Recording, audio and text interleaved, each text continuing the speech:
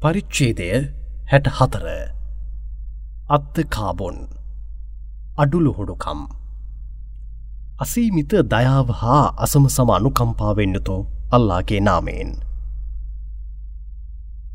අහස්හි ඇති දෑද භූමියෙහි ඇති දෑද සදාකල් අල්ලාහව සවිශුද්ධ කරමින්ම සිටින්නාහ.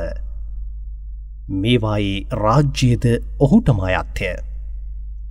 තවද සියලු ප්‍රශංසා ඔහුටම අයත්ය. තවද සියල්ල කෙරෙහි ඔහු බල සම්පන්නයෙකි. ඔහුම ඔබව උත්පාදනය කළ අයයි. එසේ තිබියදී ඔහුව ප්‍රතික්ෂේප කරන්නන්ද ඔබගෙන් නැත. ඔහුව විශ්වාස කරන්නන්ද ඔබගෙන් නැත. ඔබ කරන දෑ අල්ලා අවධානයෙන් යුතුව බලන්නෙකු වශයෙන්ම සිටින්නේය.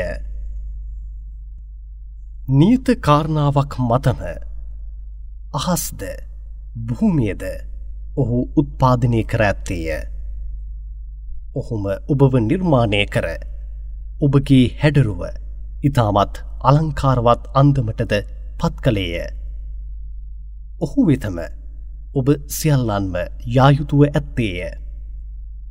අහස්හි ඇතිදෑද භූමියෙහි ඇතිදෑද ඔහු හොඳින් දන්නේය. ඔබ සඟවන දෑද ඔබ එළිදරව් කරන දෑද ඔහු හොඳින් දන්නේය. මෙපමණක්ද ඔබගේ සිත්හි ඇති දෑද අල්ලා හොඳින් දන්නේය. මිනිසුනේ ඔබට පෙර සිටි ප්‍රතික්ෂේප කළ අයගේ පුවත් ඔබට ලැබුණේ නැද්ද? ඔවුන් තමන්ගේ ක්‍රියාවන්හි නපුරු පලවිපාක මෙලොවදී වින්දාහ. තවද පරලොවදීද ඔවුන්ට වේදනාගෙන දෙන දඬුවම් ඇත.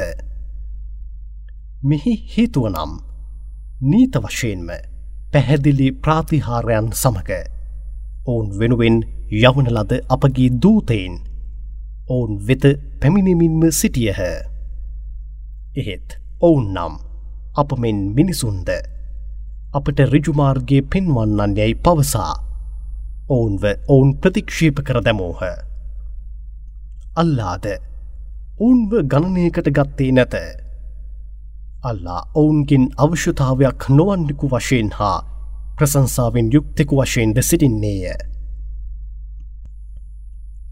මරණයෙන් පසු නීත වශයෙන්ම පනදී නැගිට්ටවනු නොලබන්නෙමු යැයි ප්‍රතික්ෂේප කරන්නන් ස්ථීර වශයෙන් අදහස් කරමින් සිටින්නාහ. නබී ඔබ මෙසේ පවසනු. නොයසේය මගේ දෙවියන් මත සත්තකින්ම ඇත්තෙන්ම ඔබ නැගිට්ටවනු ලබන්නෙහොය. ඔබ කරමින් සිටි දෑ ගැන පසුව ඔබ නීත වශයෙන්ම දැනුවත් කරනු ලබන්නෙහොය. මෙය මෙසේ කිරීම අල්ලාට ඉතාමත් පහසු දෑකි. එබැවින් ඔබ අල්ලාවද ඔහුගේ දූතයාවද අපි පහළ කරන ලද මෙම ධර්මය වන ආලෝකයද විශ්වාස කරනෝ.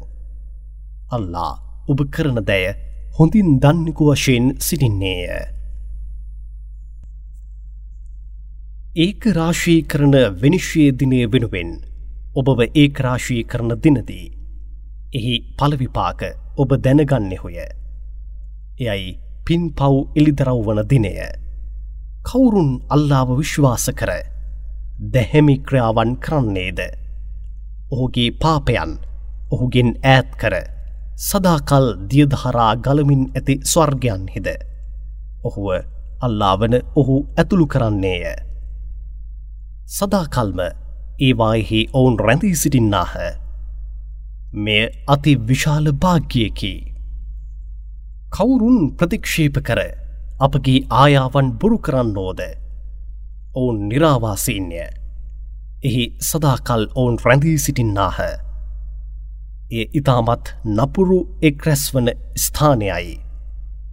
අල්ලාගේ අනුමැතියෙන් තොර කිසිම විපතක් කිසිවෙකු වෙත පැමිණ සේන්දුවන්නේ නැත. එබැවින් කවුරුන් අල්ලාව විශ්වාස කරන්නේද ඔහුගේ හෘදය විඳදරා ගැනීම ඉවසීම යන ඍජු මාර්ගයෙහි යාමට ඔහු සලස්වන්නේය. අල්ලා සියල්ල දන්නෙකු වශයෙන් සිටින්නේය. අල්ලාට අවනත වී කටයුතු කරනෝ.